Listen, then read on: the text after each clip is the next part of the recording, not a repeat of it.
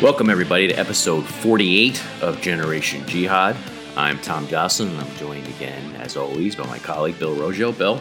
Hello, everyone. We are senior fellows at the Foundation for the Defense of Democracies, and we've been running FDD's Long War Journal for many years now. Of course, this week, we're going to have to address Afghanistan again. Of course, you know we've covered Afghanistan for a long time. It's not something that we are eager to talk about on every podcast that we do, but this is one where we certainly have to.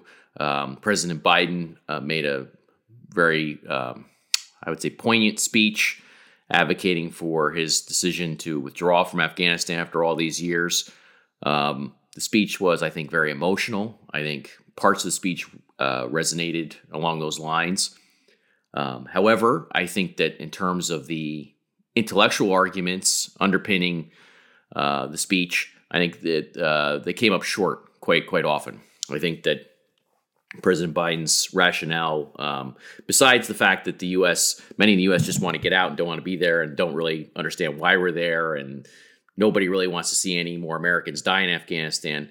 Beyond that, which I think Bill and I both understand and agree with, of course, beyond that, in terms of reasoning or understanding the war and what's going on, the speech sort of fell short, at least from my perspective.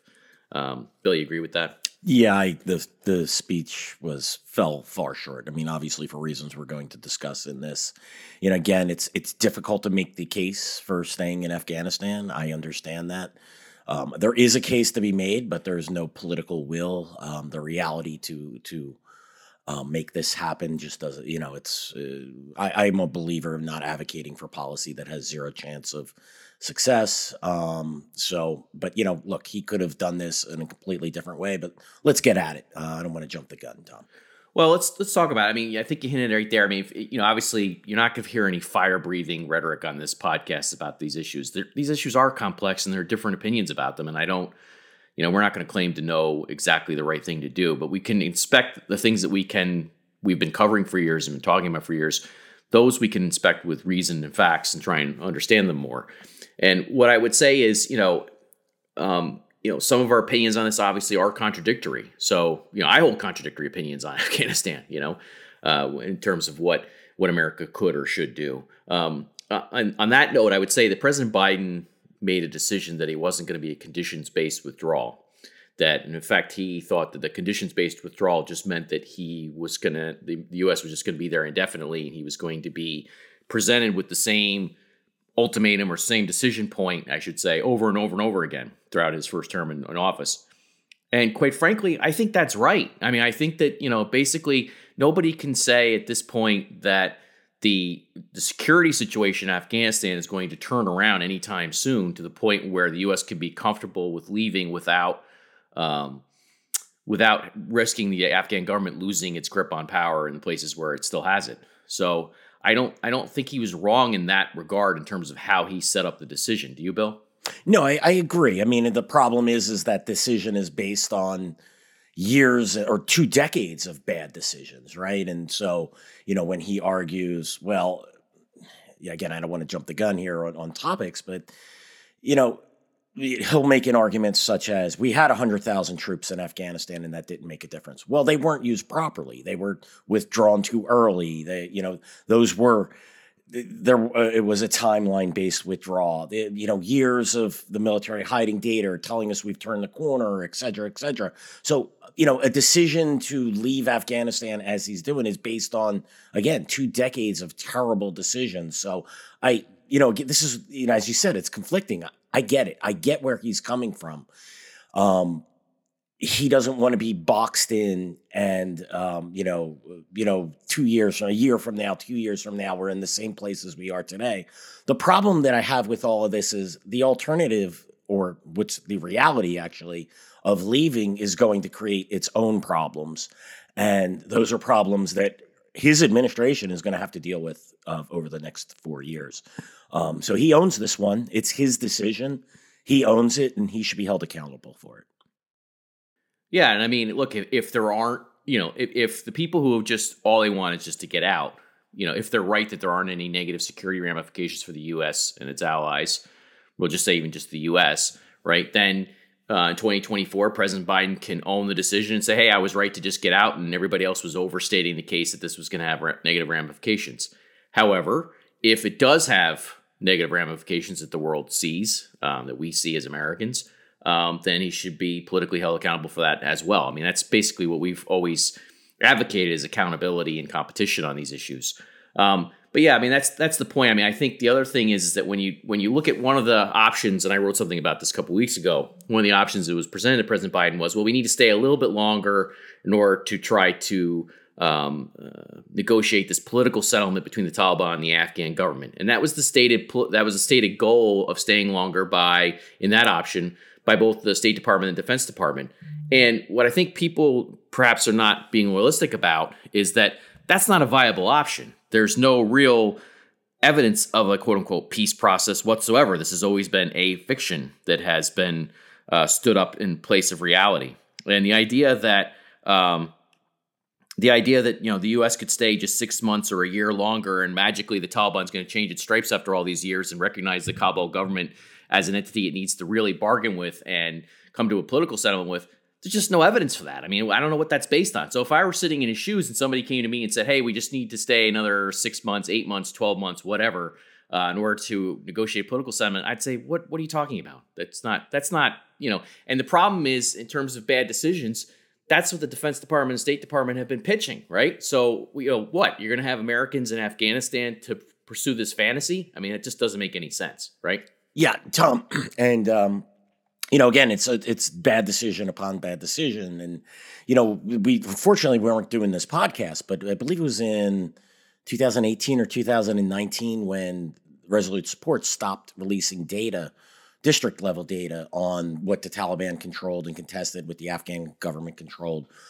And the reasoning, the rationale given that by the U.S. military, because if we had this podcast, it would have been a lively discussion and would have been a fun one. But the decision given, or the reasoning given for that was, well, the military situation in Afghanistan doesn't matter anymore. Now it's the political situation. It's negotiations with the Taliban. That's what we're going to judge success and failure. All delusional. Right. Yeah, exactly. And so, and now right, that was insane then. And it's crazy now because the decision, they're trying to predicate a decision on staying in Afghanistan based on, again, negotiations with the Taliban that were always destined to fail. We know, you and I know that, and anyone with half a brain who studies Afghanistan would realize that as well, because the Taliban don't want to give up power. So yeah, the options given to President Biden were horrible. It seems that no one has ever given this option over the last decade of, hey, maybe we need to keep a minimal force here to prop up the Afghan government, to keep them in the fight, to keep the Taliban from gaining control of major cities, to prevent, to conduct counterterrorism raids against Taliban and Al Qaeda. And you remember, you can't de-link the two, the Taliban and Al Qaeda. Yeah, and I was going to say keep Taliban and Al Qaeda from capturing cities, because yes, exactly. That's part of what people are underestimating here is Al Qaeda's role in insurgency. But be that way, sorry, I didn't mean to cut you off. No, that's okay. No, you're absolutely right, Tom. And that's the only way you'll see me argue for a continued mission in Afghanistan. And that's fraught with problems. And yes, it requires a long commitment. But I'm having studied this for almost 2 decades. I think we all know what Afghanistan's going to look like post-U.S. withdrawal. I think we know what it's going to look like in 6 months, what it's going to look like within a year, what it's going to look like in 3 years. It's not going to look very good. The Taliban is going to control significant areas of Afghanistan, and so goes the Taliban, so goes Al Qaeda. That is something we have to recognize. This is the real thing that I did find offensive about Biden and Blinken, Secretary of State Anthony Blinken. They're telling us, we don't think Al Qaeda is a threat, and it's not a big deal, and we'll keep an eye on them. And but how are we going to do that? And I realize that's later down the line in this discussion. I won't jump the gun there, but that's all right. You already did. It's okay. No, just go with it. No, go with it. It's fine. They're trying to tell us that leaving Afghanistan, it's not a national security threat. We got bigger fish to fry. But the reality is this is going to be a problem. If there was a betting market for this, Tom, I'd put a good chunk of money on that. You're going to see renewed Al Qaeda, increased Al Qaeda presence there. You're going to see aside from the propaganda victory of this, in Yeah, many, I think it many could be ways, more overt, is what I would say. I think Al Qaeda is probably got a exactly. whole propaganda stack that they've been just dying to release, showing their involvement in different operations through the years and what they're doing. They're going to be more overt if the U.S. truly does get totally out and doesn't, and the over the horizon model, which we're going to discuss, proves to be ineffectual. Al Qaeda is going to be very happy to broadcast what it's been doing this whole time and what it's doing right now. It's and it's what happens in Afghanistan, as we've learned over the last several decades, doesn't stay in Afghanistan. All of Al Qaeda's network That's is another one of my lines. Sorry about that. That's all right. If you want that to happen, we should write a script. It's Biden tells us in the speech, Al Qaeda is stronger in Africa and it's stronger in Syria and it's stronger here and there, and that's true. But that doesn't make Afghanistan any less of a threat. Well, stronger in relation to where they were years ago in those different areas. I mean, every one of those stories is a little bit different, actually. I mean, I wrote something. I mean, he talked about al-Nusra in Syria, and of course, there hasn't been an al-Nusra in Syria since mid-2016. It's a whole convoluted story there, which we're not going to relitigate right now or re-examine right now. But the point is, they've gained strength in some areas around the globe compared to 10 years ago or compared to 20 years ago, sure. But that doesn't mean that Afghanistan is a non-issue now, because, also those areas that he outlined, none of them are next to a jihadi-infested nuclear-armed state. And of course, Afghanistan is, So this is a situation fraught with, problems here. I mean, you could see that this is going to spill over and could have a chain effect in various different ways in the near future. Yeah, I mean, in Pakistan just 10, 11 years ago, you had Al-Qaeda allied and Taliban allied. Obviously, the movement of the Taliban in Pakistan swears allegiance to the Taliban's emir. It's closely allied with Al-Qaeda, as we saw in Osama bin Laden's documents. Al-Qaeda was basically writing the movement of the Taliban in Pakistan's charter. And they took over large sections of northwestern Pakistan and were launching military attacks on general headquarters in Rawalpindi, in the heart of Pakistan, and attacks in Lahore and Islamabad and all throughout the country, and controlled large areas of the country. Do we think that once the Taliban's emboldened, that once Al Qaeda is emboldened by its successes in Afghanistan, that they won't make another go at taking a shot at Pakistan? A lot of problems here that I think they're just not being thought through. They're just saying we want to have really a Biden's. Biden. Wow, that's a good one. Biden's policy is, let's just get out of Afghanistan and pretend this won't have second and third order effects. It will. Yeah, look, the way I looked at his speech was basically, if he said, look, we got a lot of other issues going on, true, from the pandemic to so-called great power competition with China and threats from Russia and other entities and cyber threats, which he mentioned all these.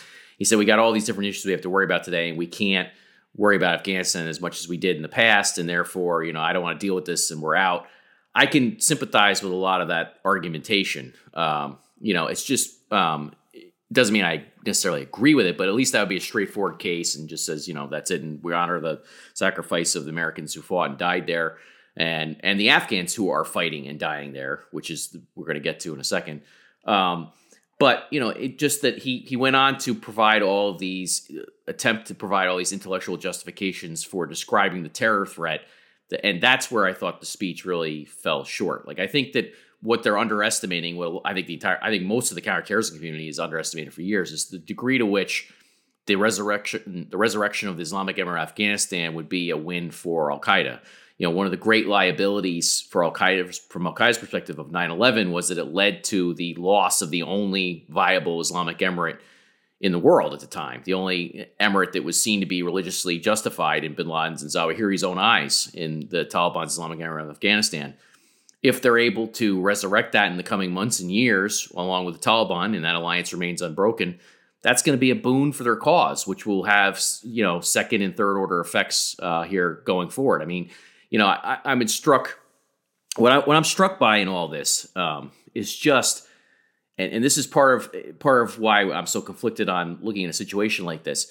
If you think about it from the American soldiers' perspective, for example, or the families who are deploying American soldiers to Afghanistan, their leaders don't know what they're doing, right? I mean, that's part of what Long War Journal has been documenting for years. People, we've had numerous run-ins with, public affairs officers and State Department types and other military types and administration officials, and just said, look, let's try and be realistic about what's going on here and get it right. And the truth is they haven't been able to get it right, and they're not going to get it right, And so if you look at it from the perspective of an American soldier, do I want to deploy American soldiers to a war that's now unpopular, that nobody wants to lead and nobody is proven capable of leading? I mean, no. I mean, obviously not.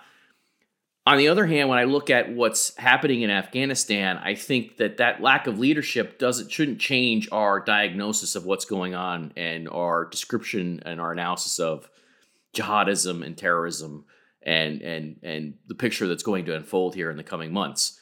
The fact of the matter is that Long War Journal exists for several reasons, one of which was to document al-Qaeda's presence in places where people were telling us it didn't exist. And Afghanistan is one of those places where our leaders have told us for years that it was decimated and on the run, a shadow of its former self. The new talking point now is no longer decimated, which I appreciate because I don't want to hear that word anymore. It's now degraded. Okay, that's what they're going with, to just change their adjective. But the point is that the lack of leadership on these issues doesn't change those facts, right? That they're still there and they're still looking to proclaim victory in all this. And the bottom line is that the Afghan forces, and this is where I have another problem with this, is that the Afghan forces are on the front lines of that. I looked at the New York Times data recently. They have a great service they provide the public called the Afghan Casualty Report, War Casualty Report. I read this regularly because it gives you a good sense of, what's happening in Afghanistan. And I think, somewhere around 4,000, I would say likely more than 4,000, but somewhere around 4,000 Afghan security personnel have been killed since the U.S. signed its withdrawal deal with the Taliban.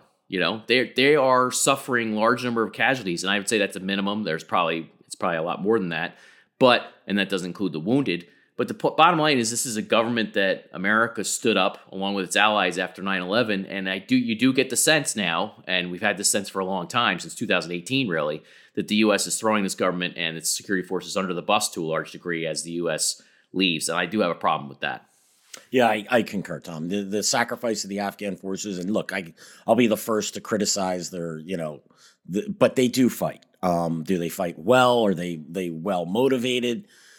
Yes, there's issues there. There's certainly legitimate criticisms of the Afghan security forces, but one of them is that they're an illegitimate criticism is that they're not fighting and dying. They are doing that. They may not be doing it well. They may have, there's again, plenty of issues, logistics and, ghost soldiers. We can go down the list, but, and that number is probably far more, because keep in mind that number's been declassified or been classified for several years.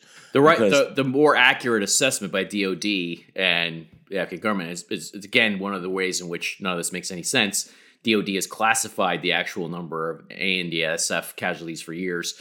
I don't know why. Obviously, the answer to that is because they don't want to show the bad side of it. It shows it shows two sides. It shows that it's making a sacrifice, but B that they're taking inordinate casualties. I just wanted to go back real quick to decimated, degraded. I think we need a couple of D words. We need to think in advance on this. So if you have any, I was thinking like maybe we call them desiccated or demoralized.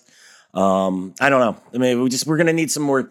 We're going to need some more D words, Tom, for al-Qaeda's presence in Afghanistan. Yeah. I mean, it's just at least I don't have to. At least I didn't hear the decimated word. We hear. Yeah, it's an old. Yeah, it's an old talking point that was put around for years. But anyway, so look, I mean, there are a couple things. I mean, President Biden said that basically the U.S. should have gotten out after the Bin Laden raid. You and I both, thought and basically just declared victory. And of course, that ignores all the other senior al-Qaeda operatives who were operating in Afghanistan and Pakistan at the time that Bin Laden was killed. It assumes that the assumption is that the death of Bin Laden was the death of al-Qaeda and the terrorist threat. That's the assumption that he's making in saying that. Now, looking back at the history since 2011, we can't say that the situation has improved on the ground to where the U.S. can declare victory and say there's a stable Afghan government. True, but it can say it has neutralized a number of terrorist threats in the region since then. So he's basically assuming that all away, which I think is a mistake. and assuming that didn't really matter. But the other thing that you and I noticed right away, Bill, or thought of right away is, well, wait a minute. The raid on bin Laden took place because the U.S. did have a forward military presence in Afghanistan where they could deploy helicopters into our duplicitous ally, our punitive ally in Pakistan, into Abbottabad. That raid doesn't happen if the U.S. doesn't have a footprint in Afghanistan, really. Not at least not that type of raid anyway. Yeah, right. I mean, and look at and not just bin Laden, the scores of Al Qaeda leaders, the Atiyah. Atiyah Abdul-Rahman. And Abu Yahya al-Libi, Elias Kashmir. Like, we could go on the number of top-notch Al-Qaeda military, political, religious leaders that have been killed in both Afghanistan and Pakistan. And that didn't happen with the U.S. over the horizon. I mean, boots on the ground matter in this point. I just found the criticism of staying in Afghanistan after May 2011. I mean, he directly indicting the President Obama, because keep in mind that, President Obama was in office for about 5.5 years. About 5.5 years. Yeah. President Biden says that we stayed there for a decade after bin Laden was killed. Think about that, he said, for emphasis. Well, yeah, I did think about it. And you're basically saying that the guy you worked with, President Obama, was wrong for 5.5 years to stay there. I mean, right. Okay. I mean, you can make that argument. You can go ahead and say that, but it is curious that you would throw his own, somebody obviously is friends with and respects and his political partner. It is curious that he would throw him under the bus that way. Yeah, and many of the people on Biden's own team who were involved in that decision-making process and executing the policy as well. So I found that to be extremely curious. But more importantly, the number of senior Al-Qaeda and other allied jihadist leaders that we've killed both before and after bin Laden's death, it's significant. I've got a page somewhere at the Long War Journal that tallies this, and I think I stopped updating it in 2019 because it's 2019. But they're still happening. We're still, we or the Afghan security forces, with our help behind the scenes, are still conducting these raids and still killing senior Al Qaeda leaders. Do we think those senior leaders, Al Qaeda leaders, are just going to stop? They're just not going to be there anymore because we're ending our involvement in this so-called endless war. They're not going to be there after the U.S. withdraws. No, what's going to happen is they're going to increase their presence because it's going to become safer to operate there. Yeah, and I think going forward, part of what's going to happen too is we're going to learn that there's this next generation of Al-Qaeda has been groomed to take over.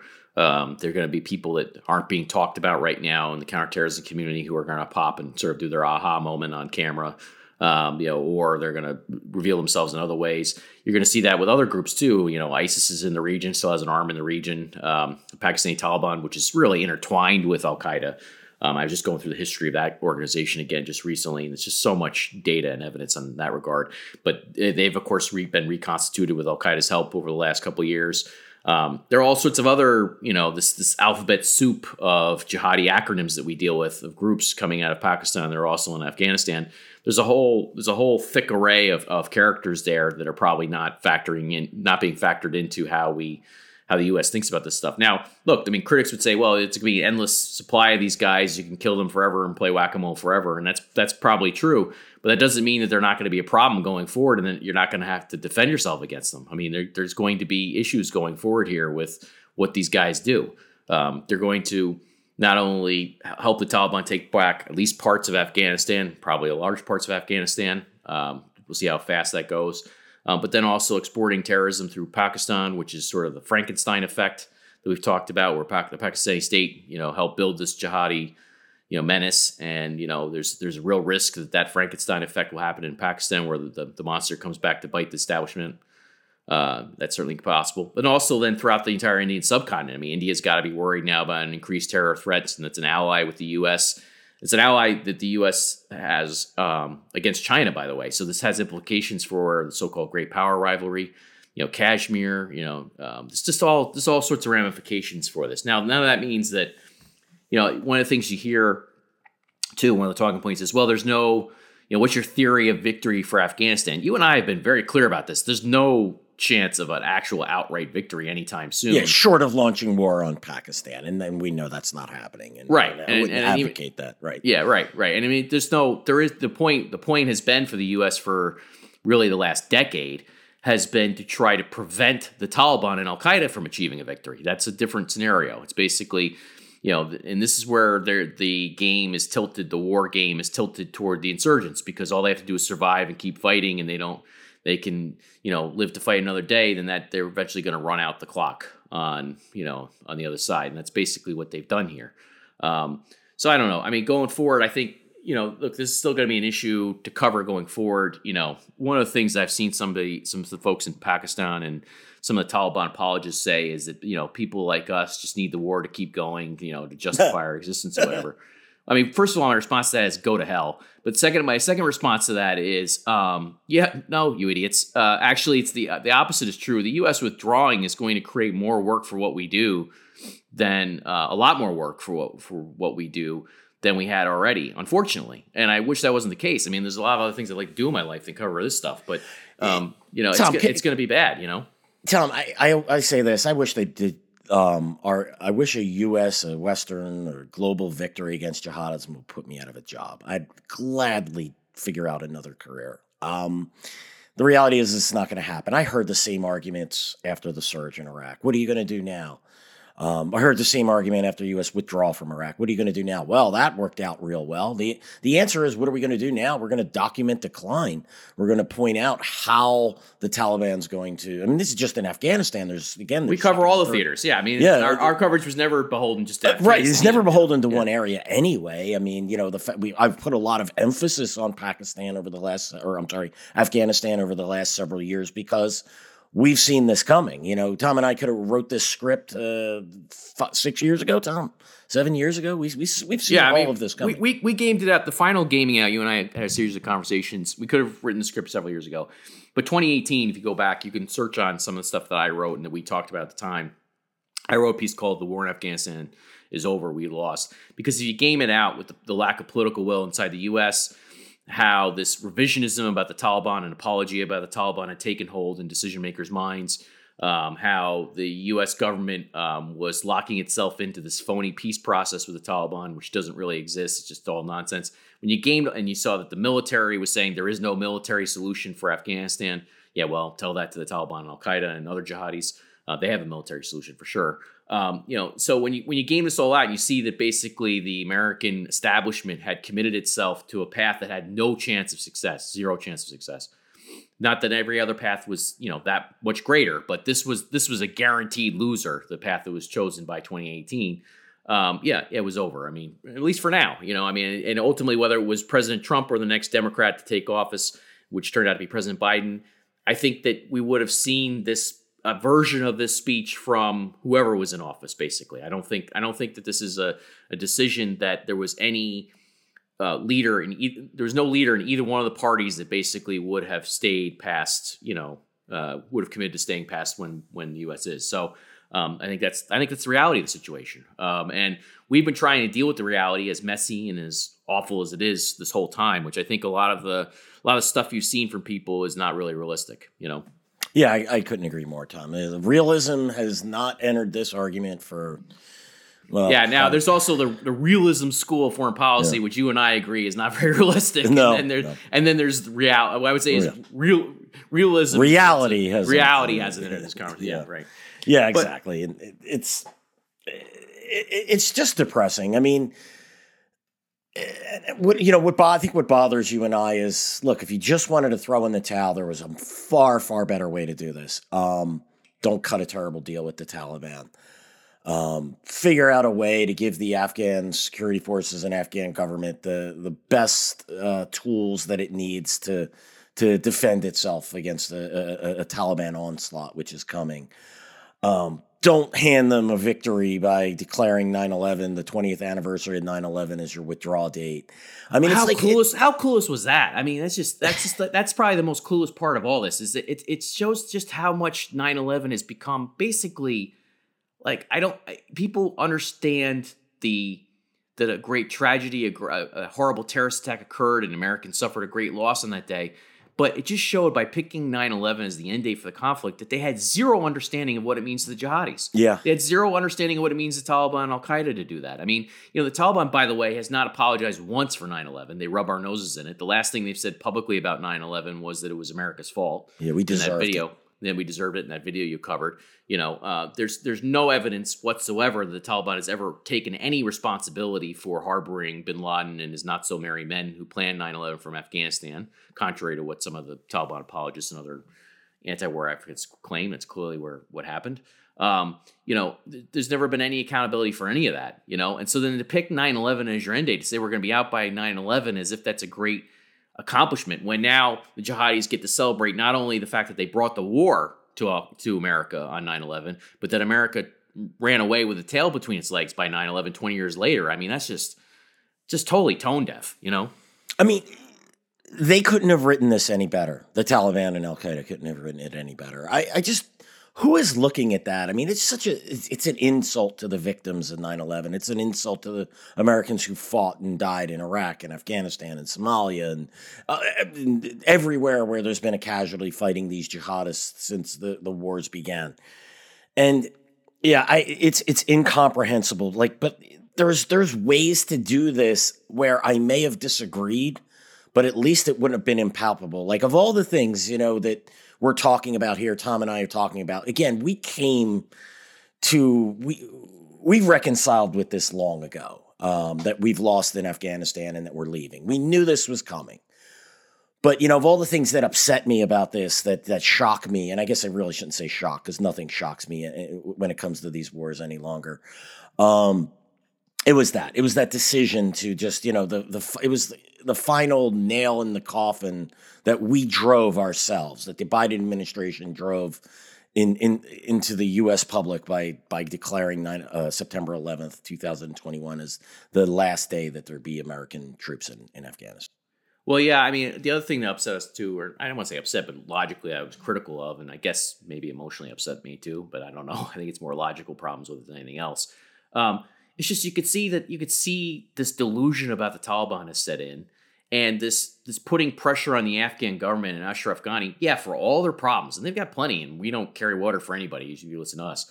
So, no, we're not saying that Ashraf Ghani is the greatest leader ever. Clearly not. And we're not saying the Afghan government doesn't have any problems. It clearly has significant problems.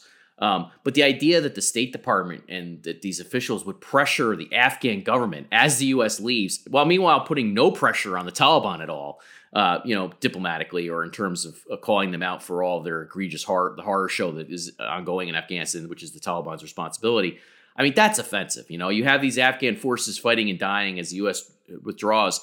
And there's this idea that, somehow, and you can see this in some of the commentators, some of the so-called experts are commenting on it, One of these imbeciles who I think I'm going to cover in a future podcast was talking about how disappointing the Afghan government was. That was his message on the way out, how awful the Afghan government is. Oh, well, excuse me, what was that about the Taliban? What is the Taliban doing? They're the ones that kept the war going. Yeah, the Afghan government has been begging for a ceasefire. They've been begging for the U.S. to just recognize them and bring them to the table. They've the U.S. and the Afghan government begging for a ceasefire for years now. Yeah, and haven't been able to get one, and begging over and over again for a ceasefire, and the Taliban wouldn't grant one, and somehow this is the Afghan government's fault. I mean, it's all ludicrous. It's all theory of the absurd. So you could have withdrawn from Afghanistan, but this is the point I think a lot of people are missing. Right? Look.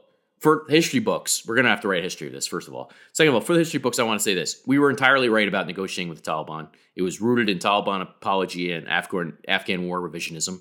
It was a fool's errand from the beginning. But it locked America into this path where you could see that basically the U.S. was, at a minimum, drawing moral equivalency between the Afghan government and the Taliban. That's just ludicrous, That's just nonsense, And don't tell me that isn't what it did, because it did. I've testified alongside people who are advocates for this process, so-called process, that they were making those arguments. They were drawing equivalency. I heard them say it. I'm coming for you eventually in the history books, You can see it in articles that are written. You can see it in commentaries written. We're going to document all this in the coming years because, the U.S. military didn't exactly. U.S. military leadership failed in a lot of ways, but you folks didn't come up with an alternative that was any better. In fact, you came up with an alternative that was worse because the U.S. could have just left without empowering and legitimizing the Taliban and whitewashing the Taliban. these people came up with a path that said not only is the U.S. leaving, but it's leaving while whitewashing the Taliban and in effect apologizing for the Taliban. I mean, that's ridiculous. While smearing our ally on the way out the door and delegitimizing them. Yeah, and so Tom, just to be clear, those things, I guess I've come to, I came to grip with the fact that we were throwing the Afghan government under the bus and whatnot, and the Afghan people. I came to grips with that probably a year ago as well. And it is still upsetting. It's just that the 9/11 withdrawal day was right. That date, that was something. Even I don't think I would have predicted that they would have actually came out and given us that date. So that just was like finally, like it was like the final FU in the entire process. That one I didn't see coming. So that's why it blindsided me. The rest, nothing. I knew. Well, you knew that was. I knew it was happening. Of course, I mean that's what I predicted with these negotiations with the Taliban, that it was going to lead to this perverse outcome where the U.S. was going to be diplomatically allied with the Taliban against its own ally in the Afghan government. It's totally ludicrous, but that's exactly what happened. But to me, the degree to which you see even new personnel come in and endorse these ideas and endorse this route without any thought, including Secretary Blinken, who I watched his nomination hearings, and he seemed like a reasonable fellow to me. And there were certain things I agreed with that he said. But then this is completely unreasonable. There's no reason to do what they're doing. It just doesn't make any sense. You could have just left without doing all that, and they didn't. And so now you have the Taliban rejecting this was going to be a phony peace conference in Turkey anyway, right? But the Taliban won't even attend the phony peace conference in Turkey. Why should they? Why would they? Yeah, they're strutting their stuff. So excuse me. But that leads to another point on all this, which is, this is how the Western perceptions of this war have been so skewed for so long. Look at all the scrutiny in the media and the press on Ashraf Ghani, the Afghan president. And then look at comparatively speaking, how little scrutiny, really no scrutiny, is put on Haibullah Akhundzada, the Taliban emir. He doesn't have to show his face. He doesn't show up to any interviews. He doesn't show up to any conferences. He doesn't meet with anybody. He just is a non-entity in terms of this whole political process, other than somebody behind the scenes who is, effectively, we think, based on what we've seen publicly, endorsed this withdrawal deal with the U.S. But other than that, there's really no indication he plays a public role in any of this, and there's no scrutiny paid to him. And that shows you just how warped this whole thing has become. And then moreover, you have Sir Judin Haqqani, his right-hand man, the deputy emir of the Islamic Emirates of Afghanistan, the warlord. He writes, there's an op-ed published in his name, I should say, in the New York Times last year, I think it was, that was clearly just disinformation. It was nonsense. It was either last year or the year before. I forget now. It all blends together at some point. It's just disinformation. But there's no real scrutiny put on him, even though he's still a U.S. designated terrorist, a global designated terrorist. Still no scrutiny put on him throughout this whole process. Yet Ashraf Ghani has to answer everybody's questions and, this and that. It just doesn't make any sense. I mean, that's not an apologia for Ghani. It's just saying that, boy, our perception's warped, that he is at the center of scrutiny, whereas the guys who have actually kept the war going and who are fighting for victory and are allied with Al-Qaeda, those guys don't have to answer for any scrutiny at all. Yeah, it's part of this perverse Taliban apologia. Part of this is due to the fact that I think U.S. officials have been dumping on the Afghan government for, I mean, think about this, Tom. The U.S. signs an agreement with the Taliban and for that withdrawal agreement in Doha on February 29th, 2020. And one of the things in there is that the Afghan government has to release 5,000 prisoners. The Afghan government isn't a party to this agreement. They were intentionally locked out. And yet the Afghan government acquiesced and knowingly released those prisoners, knowing that a large percentage of them were going to return to the battlefield. And yet we dump on them, and there's zero criticism of the Taliban for returning them to the battlefield. And now the Taliban is saying we want our additional 7,000 if the U.S. is going to stay longer and take us off the sanctions list and whatever. I don't know. I doubt any of them. The Afghan government would be crazy to release them, and I doubt they will. But they have gone, for all the Afghan government flaws, and they are numerous, folks, and we can, and they're well documented as well. They're the ally that we have. And yet, but the press can't access Mullah Haibullah Akhundzada, the emir of the Taliban. He's not someone they can access, so they can't get him a quote. They can't see, they can't see him. They can't interview him. Then you have the Taliban apologia part. So it all sort of plays into this, as you say, perverse reflexive criticism of the Afghan government, while the Taliban gets a complete pass.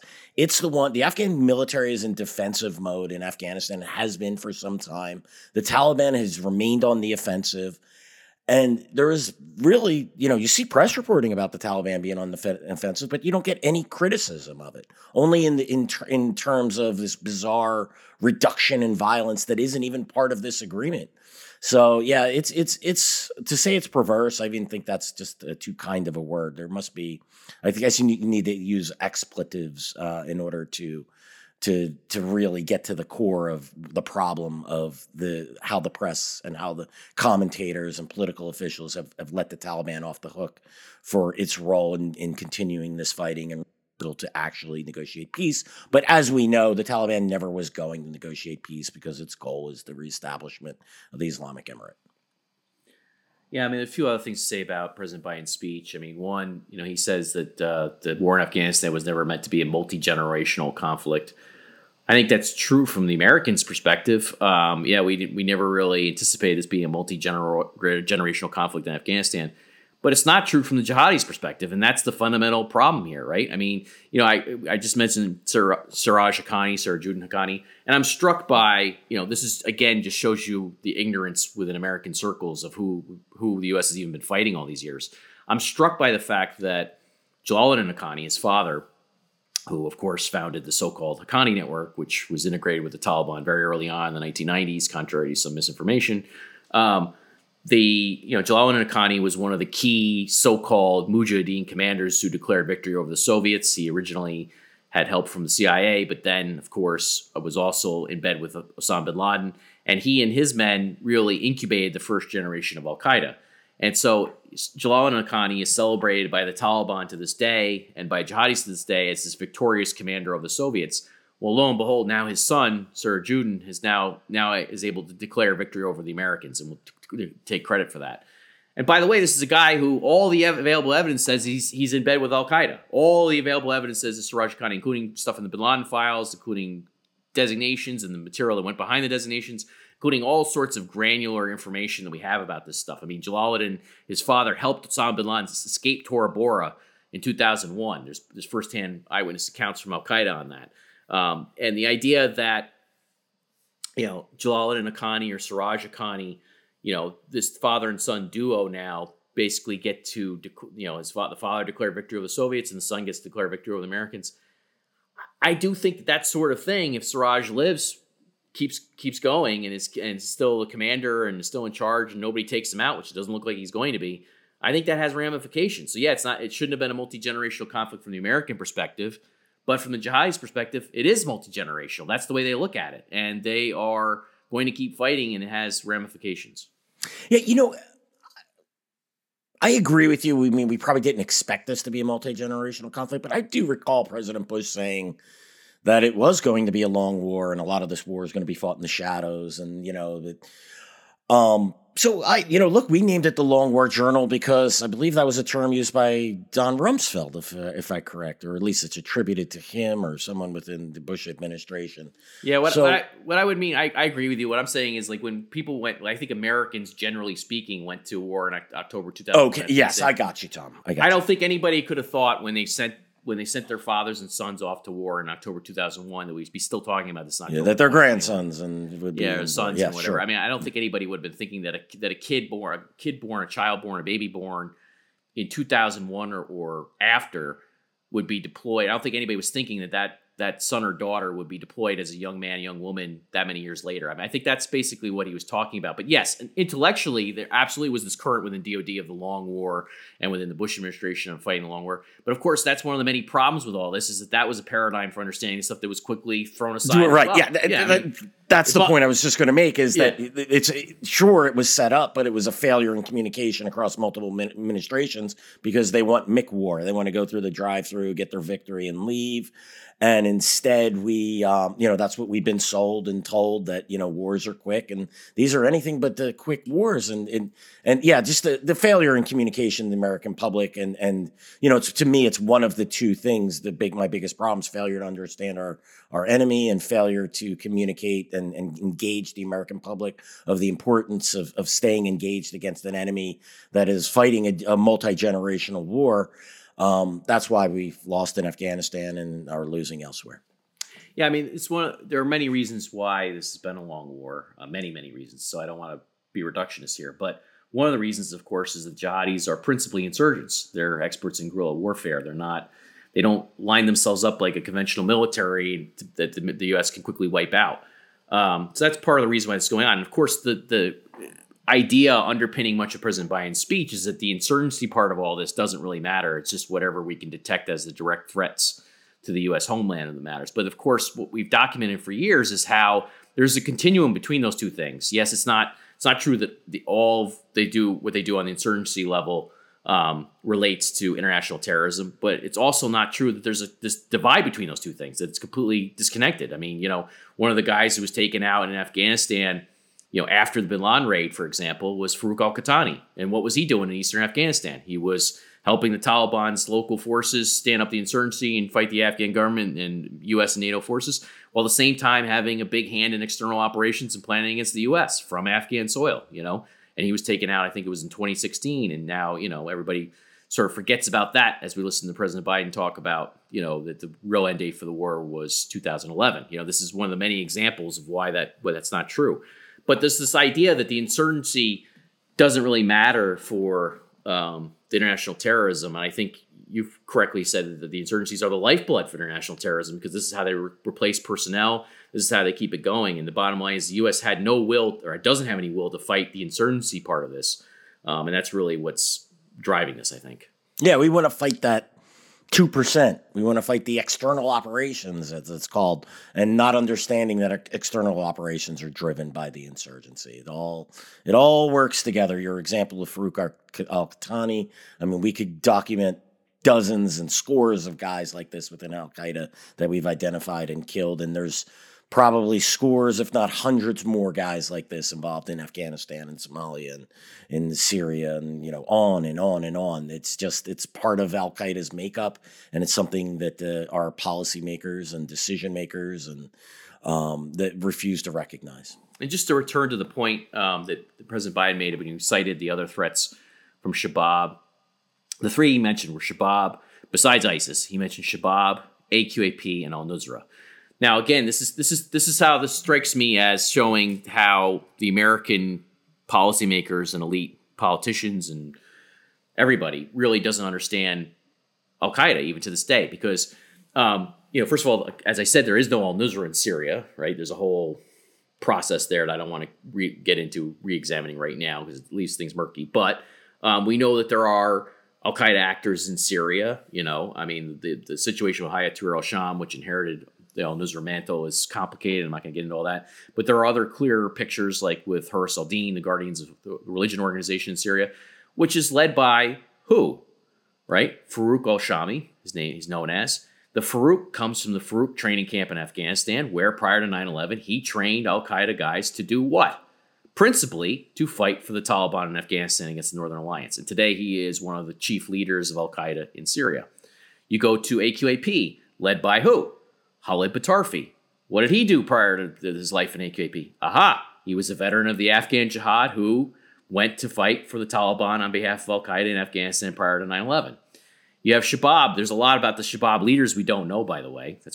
But we know that the Shabab spokesman and other Shabab leaders have made it very clear that they, like the other aforementioned actors I mentioned, that's not very good. Aforementioned actors I mentioned. That's not so great. But anyway, the Shabab, it worked. Yeah, whatever. But so Shabab, anyway, the spokesman and other leaders, what has Shabab said? Well, they're loyal to the al-Qaeda emir, Ayman al-Zawahiri, and through him to who? Abu'l Akhundzada, the so-called emir of the faithful, the leader of the Taliban, because they recognize his legitimacy as this sort of caliph in waiting, right? So, you mentioned this stuff. This was brought up by President Biden as if this shows that Afghanistan doesn't matter.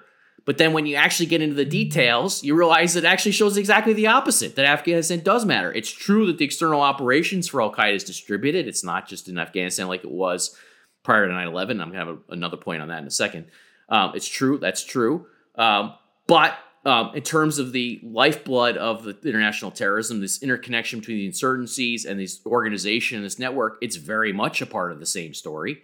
And arguably is the most important thing for Al-Qaeda right now is to win Afghanistan, because that would basically be a huge boon for their movement globally. And I think that, so when you get into the details and you see the connectivity of all this, it actually proves the exact opposite of the argument that President Biden's making, with the exception of, yes, it's true, everybody knows that external operations is spread out for Al-Qaeda now. That's been documented. But in terms of the connectivity, the continuity of the jihad and our jihadist enemies, and Al-Qaeda in particular, no, all these things are all interlinked.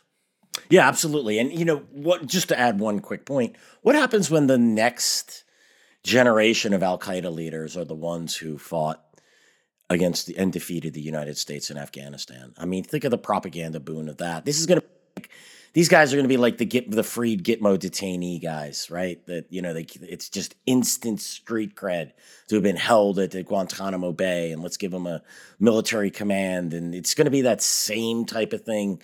We may think this doesn't, not Tom and I are so-called betters in policy making and foreign policy and political leadership may think it doesn't matter. It matters a lot to the jihadists themselves. It's big for recruiting. It's big for their leadership, for them to say that, yep, I was in Afghanistan. I fought the Americans. I helped defeat the Americans. Where did the last generation of leaders get their cred from? Defeating the Soviets, right? So Osama bin Laden, Zawahiri, et cetera, et cetera. All these guys talk about how they've waged jihad in Afghanistan against the Soviets and against the Northern Alliance and whatnot.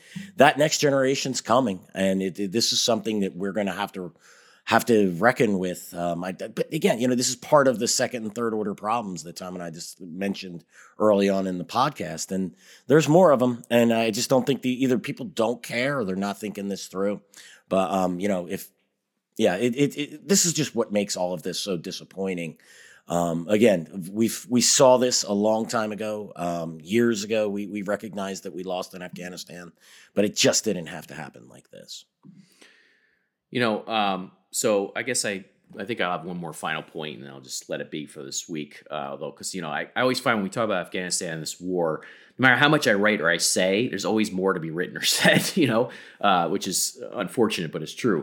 But one of the curious moments in the speech is that President Biden says that he may not have negotiated this deal with the Taliban, but he's sticking to it because America agreed to it, and there's something to, basically to maintaining, keeping America's word. Well, first of all, this wasn't a treaty that was ratified by the Senate. It was an agreement that was made by the Trump administration with the Taliban.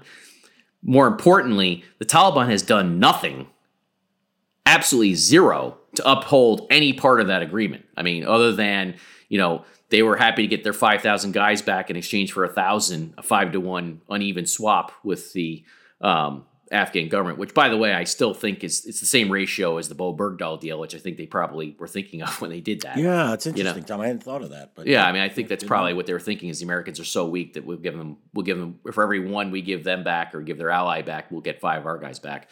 But other than that, that there were these supposed counterterrorism assurances in the agreement, and nobody to this point can say that the Taliban has done anything to break with Al-Qaeda or restrain Al-Qaeda or prevent Al-Qaeda from operating in Afghanistan. Some of those provisions said that they were supposed to do that. They're supposed to prevent any anti-American terrorist organizations basically from doing that, from operating, international terrorist organizations from operating in Afghanistan. There's not a hint of evidence of that, right? There's all sorts of evidence the other way. So why would you, this is what we've argued from the beginning, if you're going to get out of Afghanistan, okay, we can understand why you'd want to do that after all these years, but don't hold this servile agreement with the Taliban up as if it's something that has to be adhered to by the American side. It doesn't. There's nothing in that agreement that is worth holding up as something that America should abide by or honor going forward. Quite the opposite. I mean, that agreement is an example of American weakness that is really tough to fathom. And the Taliban hasn't upheld any part of that. Not only have they not satisfied any of the supposed counterterrorism assurances, the Taliban hasn't done not one thing in the interest of peace. They've shown everything else that this whole supposed peace process is quite the opposite. They're going for it. Tom, Now, can I disagree with you on that point real quick? The sure. agreement only said that they had to engage. It didn't say they actually had to do anything. So I will give them credit in the sense Well, that they've done the bare minimum. The agreements. Well, I'm talking the Afghan government. Yes, right. But the point is that they obviously there was no.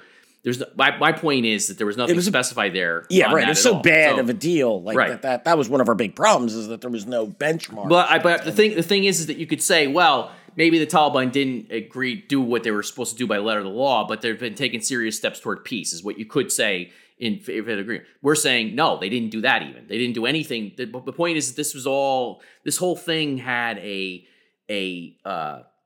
patina of peace around it. Like this whole idea that this was going to lead to a peace process. My point is that was all charade. It was all nonsense. You can't point to anything that was really in the interest of peace here. So my point is that both by the letter of the law and the spirit of the law, the Taliban has done nothing that shows that this agreement is worth upholding. Furthermore, and this will be my final point. I suggest that people go read Section 1F of that agreement.